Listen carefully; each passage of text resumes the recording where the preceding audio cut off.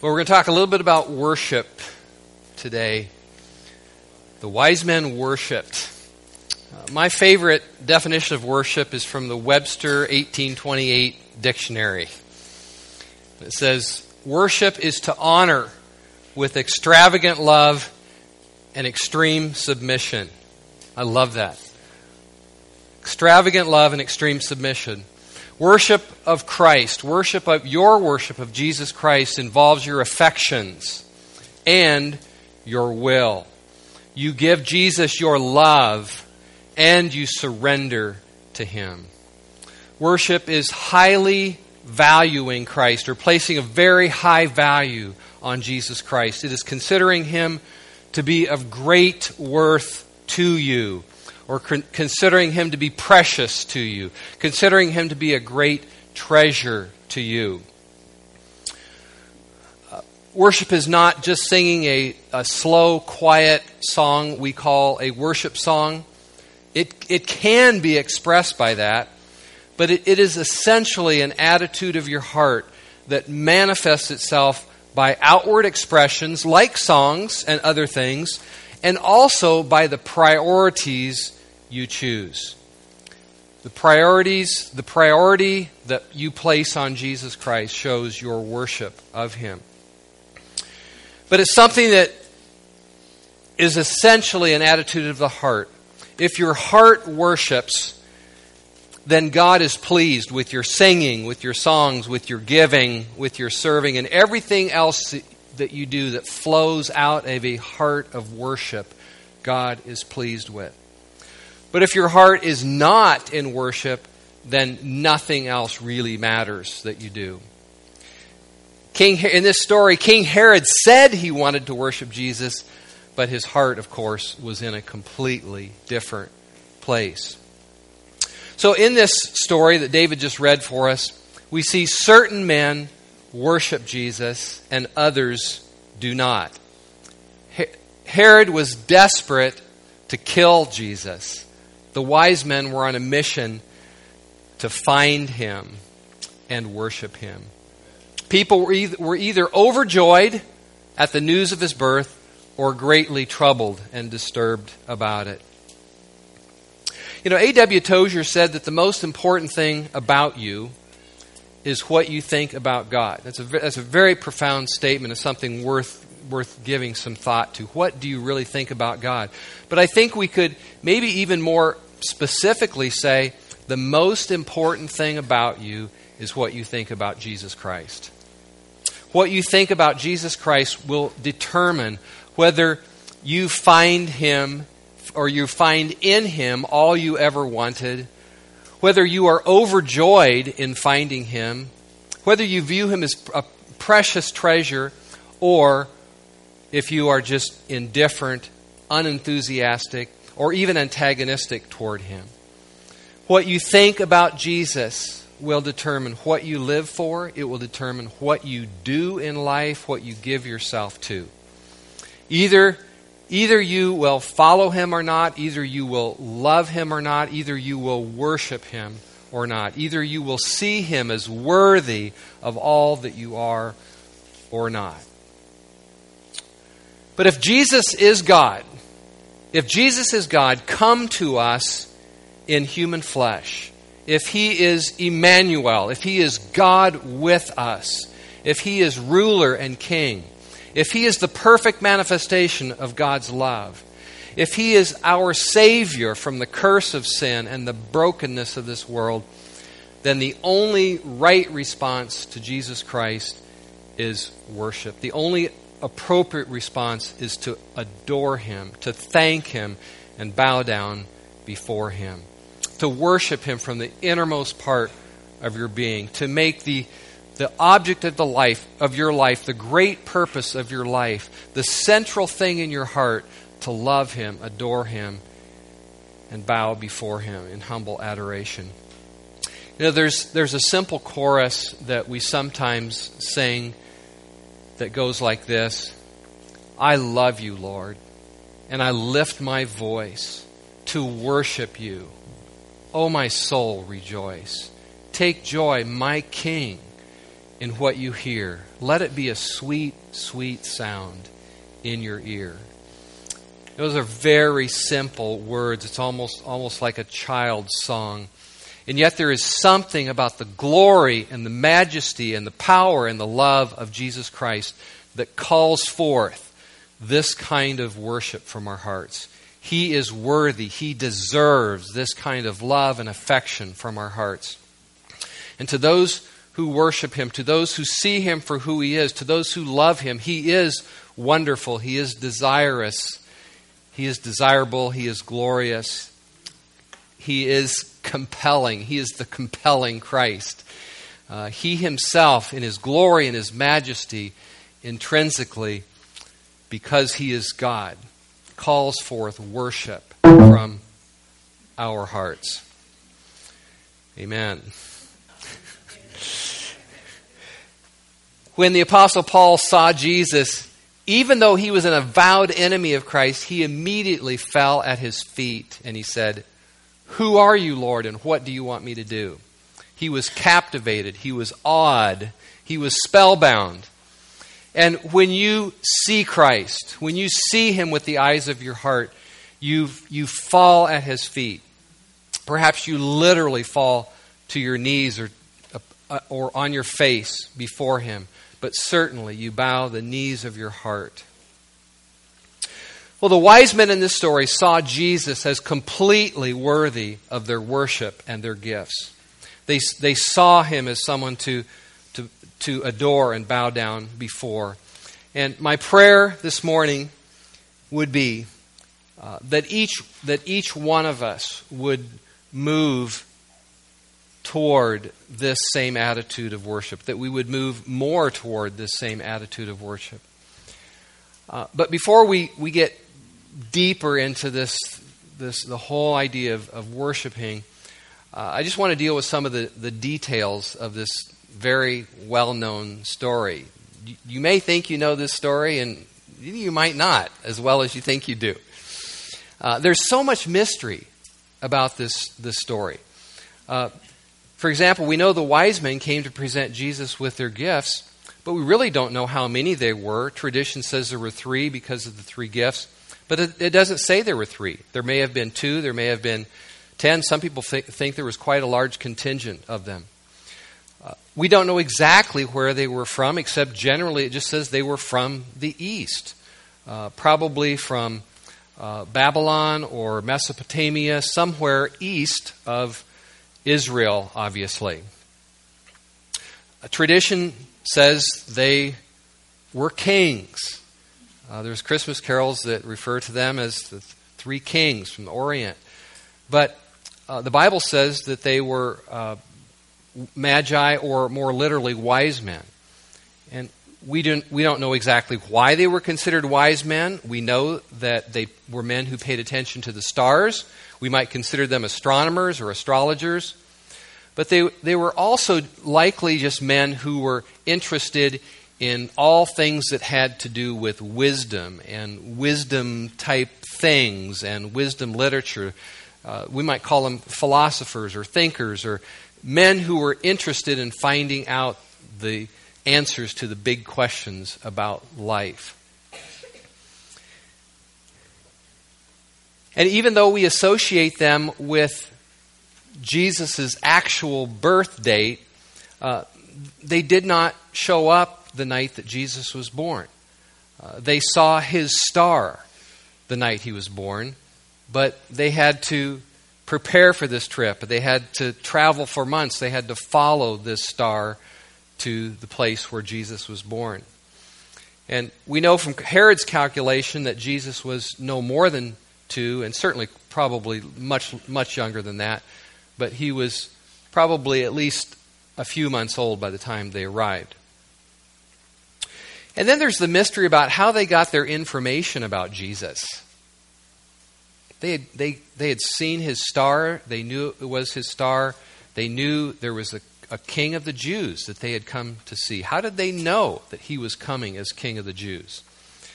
It's possible that they had learned this from Jews who had been in exile in the east. You know that when the For those of you guys that are in our men's study, we've been through some of that about the Jews being exiled to Babylon and Assyria. We've studied Daniel and people like that, and possibly they learned about the coming of Christ from the Jews that were exiled into these areas in the east. Possibly they learned about the coming of Christ from the prophecies of Daniel, who predicted this coming king and a kingdom that would never be destroyed. And then the thing that we would really like more explanation about is the star. We don't know exactly what this star was. I mean, some think it was some natural phenomena that God simply used to direct the wise men. Some think it was an alignment of planets that made it appear as a very bright star. Or was it simply a supernatural star, a supernatural light, especially placed by God in the sky, just to lead these men from the east? Personally, I lean toward the supernatural explanation, primarily because it says in verse 9 that after they left Herod's palace, the star that they had seen went ahead of them until it stopped over the place where the child was. I don't think regular stars do that. I don't think planets do that. I don't quite see how a regular or normal star or planet could give that kind of specific direction. So I believe it was a supernatural star or light of God. And perhaps even more amazing is somehow these men knew it was his star. They followed it from the east, from their location, hundreds, perhaps thousands of miles away. They followed this star, and they knew it was his star. They told Herod, "We saw his star, the star of Jesus, the star of the Messiah. We saw the star of the King of the Jews in the east," and they followed that star to Jerusalem. So that's a mystery, how they knew that this star was specifically for Jesus Christ. But we know from the story that it was a sign. This star was a sign that Jesus Christ was born. It appeared when he was born, and then it marked the place of his birth and led these men to it. But with all that we know and don't know, with all the mystery and the unknowns, the main thing we are to know is that they came to worship Jesus. They told Herod, "We have come to worship him." That was their purpose. That was their mission. That was their entire reason for leaving home. That wasn't just a part of their journey. It wasn't just a little side trip. The whole reason that they got up and left their home way, way, way far away in the east is they said, "We have come to worship him." And later in the story, it says they went into the house and saw the child with his mother Mary, and they fell down and worshiped him. That was the object of their trip. And when they saw Jesus, they had accomplished their mission. That was the goal of their trip, to come and fall down before Jesus and worship him. I believe this story is included by Matthew to contrast this attitude of eager and wholehearted worship from these men from the east with the closed hearts of the Jews and the lack of interests from the high priests and the scribes and the out-and-out hatred of Herod. Verse 3 says, "When Herod heard of this coming king, he was disturbed," or troubled, "as was all of Jerusalem." This was not good news to him. This was bad news to him, and it was apparently not received well throughout the whole city of Jerusalem. Herod was troubled, as was all of Jerusalem. And so, when Herod heard this, he called together all the high priests and the scribes of the people and asked them where the Messiah was to be born. And they told him, "In Bethlehem of Judea, because that is what is written by the prophet." This was an Old Testament prophecy written hundreds of years before. O Bethlehem, in the land of Judah, you are by no means the least among the rulers of Judah, because from you will come a ruler. From you will come a ruler. From Bethlehem will come a ruler who will shepherd my people, Israel. Jesus came to give his life for us, but he also came to rule. And Jesus will rule. He is to be worshipped as ruler and king. But Herod hated the thought of Jesus as a ruler. He was intimidated. He was threatened by that. And although it's not really a part of our story this morning, that's why later on in this chapter he was motivated to slaughter all the babies who were under 2 years of age. Horrible, horrible thing. But he wanted no one who could threaten his power. He wanted no one who could stand in the way of his own will.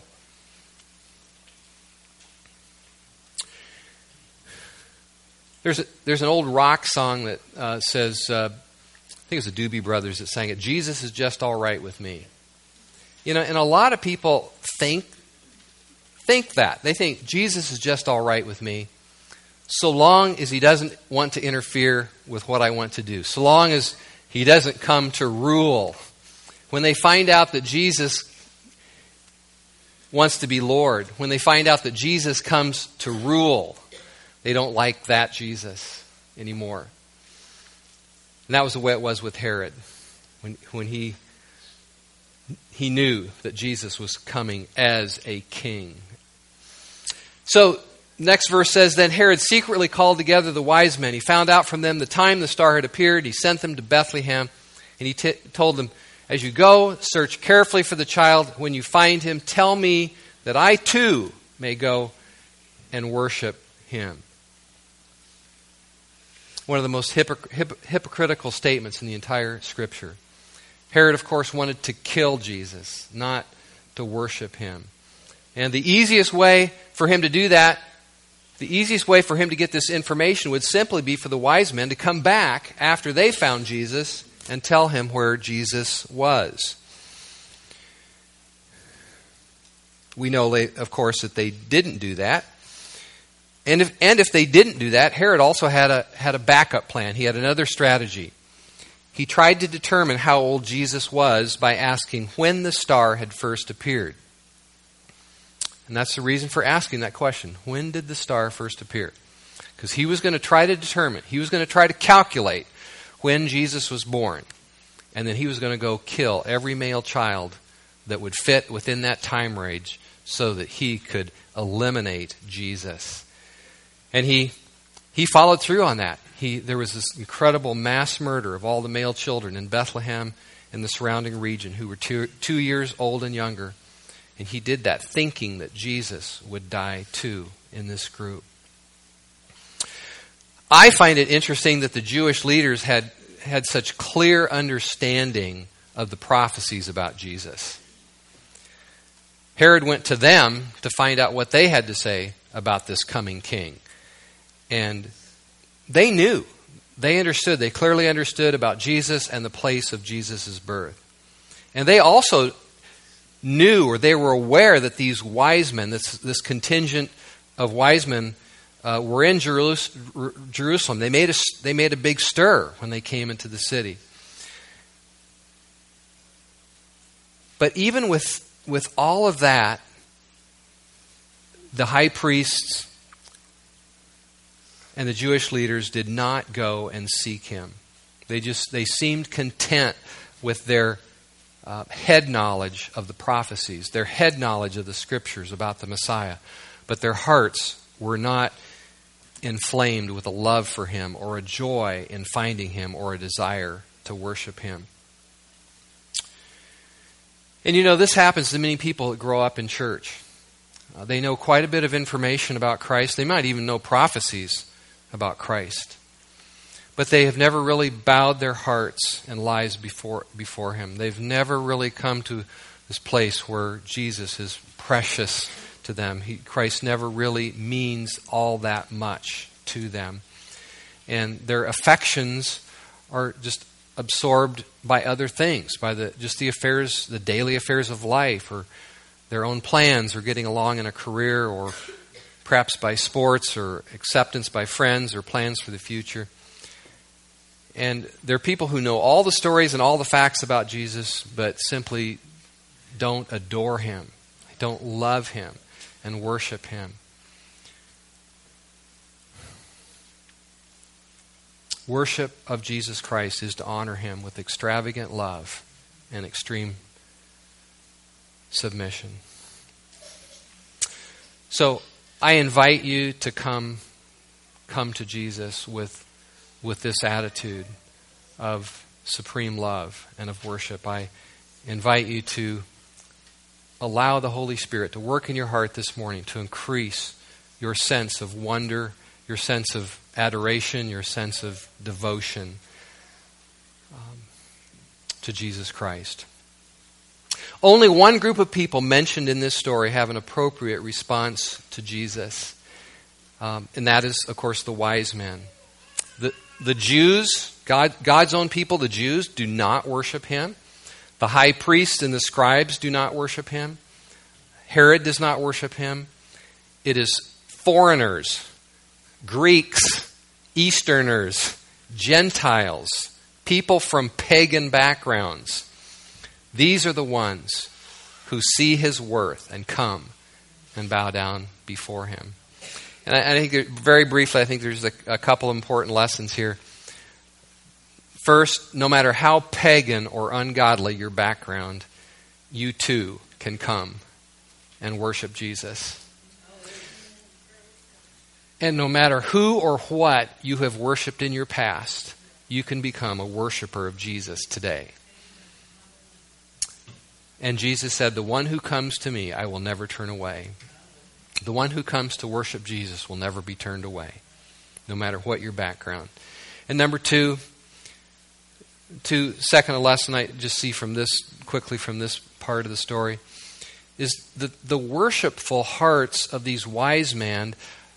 They stand out in sharp contrast, certainly to Herod, but also to all the other people in this story. Their worshipful hearts shine like a star against a night background.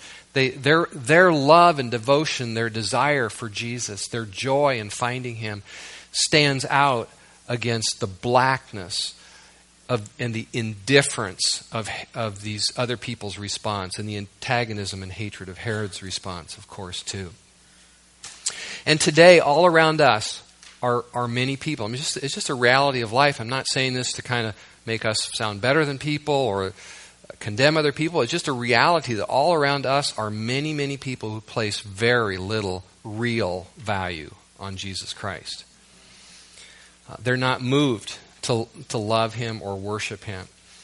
And so, like the wise men, your love toward Christ, your joy in Christ, your worship of Christ should stand out in stark contrast to all those people around you who do not bow before Christ. And so, regardless of what other people do, regardless of the lack of worth that other people see in Christ, let your heart find Jesus as precious and valuable. Set your heart on Christ as your most precious possession. Let Jesus Christ be the focus of your life, the one you love, the one you adore, the one you give your heart to, the one you pay attention to, the one you're devoted to, the one that you want to serve.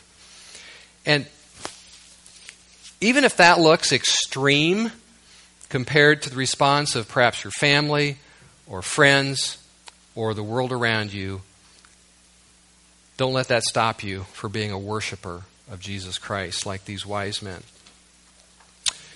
And from these wise men, I think we see some demonstrations of just what true worship is. Worship is a profound inner sense of the worth of Jesus Christ. And that's what drew these wise men from the east to Jesus. They saw his worthiness.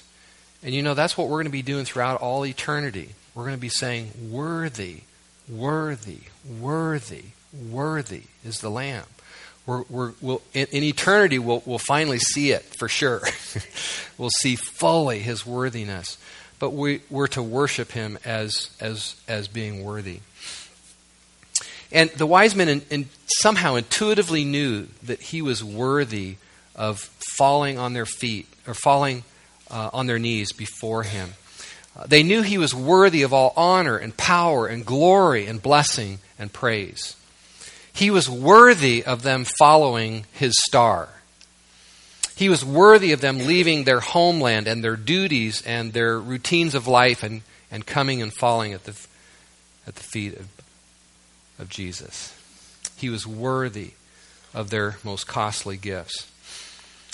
And, I can't fully explain it, but there is something intrinsically about Jesus. I mean, it's his deity, it's his glory, it's his majesty, it's his power and his love. But there's something intrinsically in the person of Jesus Christ that beckons us or calls us outside of our own small, narrow, self-focused lives and challenges us to follow him as Lord of all and to worship him as Lord of all.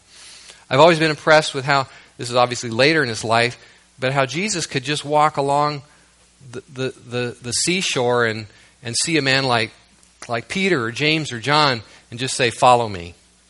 And immediately they'd leave everything and follow him, because there's just this sense of weightiness about Jesus, this intrinsic value that when he speaks, you listen. When he says follow, you follow. There is something about his authority and power, his love and compassion that captures our hearts and compels our obedience and our loving devotion. So worship is just this profound inner sense of the worth of Jesus Christ. Secondly, worship of Christ changes your priorities in life. Indeed, our worship of Christ is shown, or it's demonstrated by our priorities. When the wise men saw the star of Christ, they put all their other plans on hold. They had to, and they followed that star. And if you worship Jesus, it will change your plans. It will interrupt your life. When you get married, it just totally changes your life. And then when you have kids, it just changes your life even more than you can possibly believe. And when you come into union with Jesus Christ, it has to change your life and your passions and your priorities and your plans. A genuine encounter with Christ will lead you to really submit all of your plans to him, to turn your life over to him. And it's really following Jesus every day is a matter of waking up and offering yourself to him as Lord and ruler and king. Lover of your soul, certainly, but also master. And you follow his promptings and leadings. Third, worship is intentional. You choose to be a worshiper. I mean, we all make that choice or not. You choose to follow the star, so to speak. Worship of Jesus isn't something that happens by accident, that some people just sort of happen to and other people don't. You decide to value Christ above all else. Fourth, worshipers find great joy in Christ. I love the way the ISV puts this one verse. It says, the star led them until it stopped over the place the child was, and when they saw the star, they were ecstatic with joy. I love that. When they saw the place, when they saw the star, they were ecstatic with joy because it had stopped over the place where Jesus was, because they knew they'd been led to Jesus. The NIV says overjoyed. But they found, in finding Christ, they found great joy. They had great joy in finding him. And this is so important. This joy in Christ, this joy in Jesus Christ is so important to our worship. Indeed, we worship him by finding our joy in him. When we are happy in Christ, when we are joyful in him, he considers that worship. And honestly, no one will worship Christ very much for very long who does not find their joy in him. We worship those things which give us joy. And so finding our joy in someone or something is really almost the definition of worship. It's nearly the same thing as worship. And so it's so important that you enjoy the Lord. It's so important that you learn to enjoy the Lord. No wonder Paul says over and over and over, rejoice in the Lord. Again, I say, rejoice in the Lord. Number 5, worshipers are always looking for ways to show their love and honor to Christ. After the wise men went into the house and saw the child with his mother Mary, they fell down and worshipped him. Then they opened their treasure sacks and offered him gifts of gold, frankincense, and myrrh. They brought their treasures to him. Worshippers are always looking for ways to show their love and honor to Christ. Hudson Taylor, who was a missionary to China and established an incredible missionary work in China, and really is responsible today, or his work and labors responsible today for the underground church in China, and there being so many Christians in China today. But he said this, and I know you ladies in Cindy's study have already heard this, but probably a few times. But it's so good. It is so good. He said, "Well do I remember how in gladness of heart I poured out my soul before God, again and again confessing my grateful love to him, who had done everything for me, who had saved me when I had given up all hope and even desire for salvation. I besought him to give me some work to do for him as an outlet for love and gratitude." You know, worshipers are not saying, "Oh no, what do I have to do for Jesus now?" You know, they're not people who never want to do anything for others in Jesus' name, who don't want to do anything in the church family or for God. They are looking. Worshipers are looking for an outlet for their love and gratitude. I besought him. I besought Jesus Christ to give me some work to do for him as an outlet for my love and gratitude. It's just like, I got so much love for Jesus in my heart. I've got so much gratitude for him. Just give me something that I can do for him. I mean, that was his attitude. Oh, that I could find something to do to show Jesus my love. And then what is it about Jesus that compels our worship? There's so many things, but I want to share a few. We find in him the only one who could save us from our sins. From the sin of Adam onward, mankind has lived in the misery of sin and with the guilt of sin on his conscience. And we were all, every one of us was born into this world, born into this life, fallen and broken people. And that's not just a doctrine. We've all seen and felt the effects of sin in our own lives and our own families. And there's a cry in our heart for something better. There's a cry in our heart to be clean. There's a cry in our heart to be forgiven, to be made whole. And Jesus is the answer to that longing. The angel told told Joseph, Mary will give birth to a son, and you are to name him Jesus, because he is the one who will save his people from their sins. He is worthy of your worship for taking your sins and your misery and your guilt upon himself. And secondly, and I put this one in because we've been going through Galatians, we find in him the only one who could redeem us from the law. Galatians 4:4. But when the appropriate time had come, God sent his Son, born by a woman, born under the law, in order to redeem those who were under the law, and thus to adopt them as his children. That sums up pretty well why Christ came. I mean, he came to get you out from underneath the law and into the life where you glory in Christ and the cross and what he did for you on the cross and what he does in you now through the Spirit. To redeem you from under the law and adopt you as his children. There's a big difference between being under the yoke of the law and living as sons and daughters of God. And Jesus came. He was born of a woman, it says, to buy your freedom from the law so that you could live in this liberty of spirit. And thank God, we are not led by laws, we're not under the law, but we are led by the Spirit, and we live under his influence. And we should love Jesus and worship him forever for releasing us from that bondage to the law. Then we find in him as ruler and king. I love this statement. O Bethlehem, from you will come a ruler who will shepherd my people.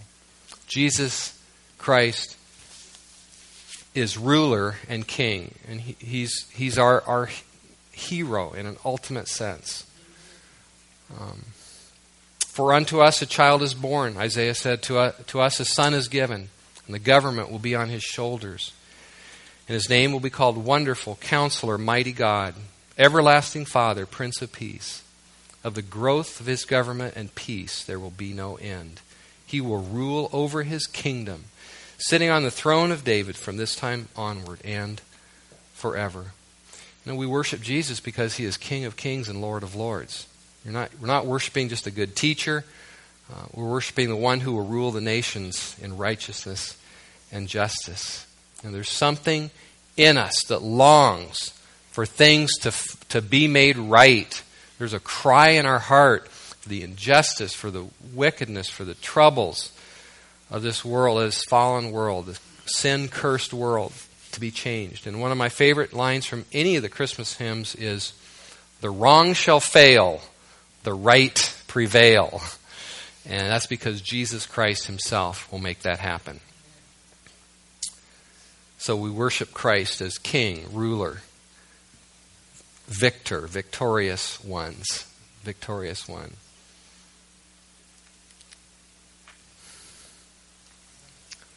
Your fears are not victorious, your troubles are not victorious, your enemies are not victorious. Those who could hurt or harm you are not victorious. Jesus Christ is victorious over your life and your eternity. Nothing can ultimately harm us. Nothing can ultimately work against his kind and good purpose in our lives. Nothing can separate us from his love. He is ruler and king, and he will keep us safely through all eternity, and he is worthy of our worship as ruler and king. But perhaps the greatest reason of all to worship Jesus is because of his love for you. Someone wrote, it was love that led him to exchange his throne of glory for the manger of Bethlehem. Jesus Christ came to give himself to you in love. Greater love has no one than this, than a man lay down his life for his friends. And that's the kind of love Jesus has for you. For there is no other person that is worthy of our worship like he is. I think it was Charles Wesley that wrote the hymn, "Love so amazing, so divine, demands my soul, my life, my all." I grew up hearing a hymn or a song played around our house. No one ever cared for me like Jesus. There's no other friend as kind as he. No one else could take the sin and darkness from me. Oh, how much he cared for me. There's so much talk in this world about love, and yet who can find a love like that? Who can find a faithful and true friend? I heard a quote once that said, "Christ is your best friend and at times your only friend." And for some reason that's always stuck with me. And when you find someone who loves you like Jesus, you want to follow him, you want to love him, you want to worship him. You worship him for his amazing love. I'm going to close with a song. A song that's been a blessing to me. It's called "Friend So True." Kelly Willard sings it. Probably nobody here has heard of her. She's probably really old by now. Says, but the words of the song go like this. We're going to play it in just a minute, but sometimes I'm so confused I don't know what to do, and it's hard to find a friend that you can take all your troubles to. I get so afraid to be myself. Tell me, who else can you be? You can't be nobody else. I need a friend so true I can take all my troubles to. Can you tell me what to do? And then she describes meeting Jesus. I just met a friend who loves me just the way I am, and he seems to understand me because he ain't like no other man. I found a friend so true I can take all my troubles to, and he knows just what to do. Who could find a friend so true? Who really loves you in spite of what you do?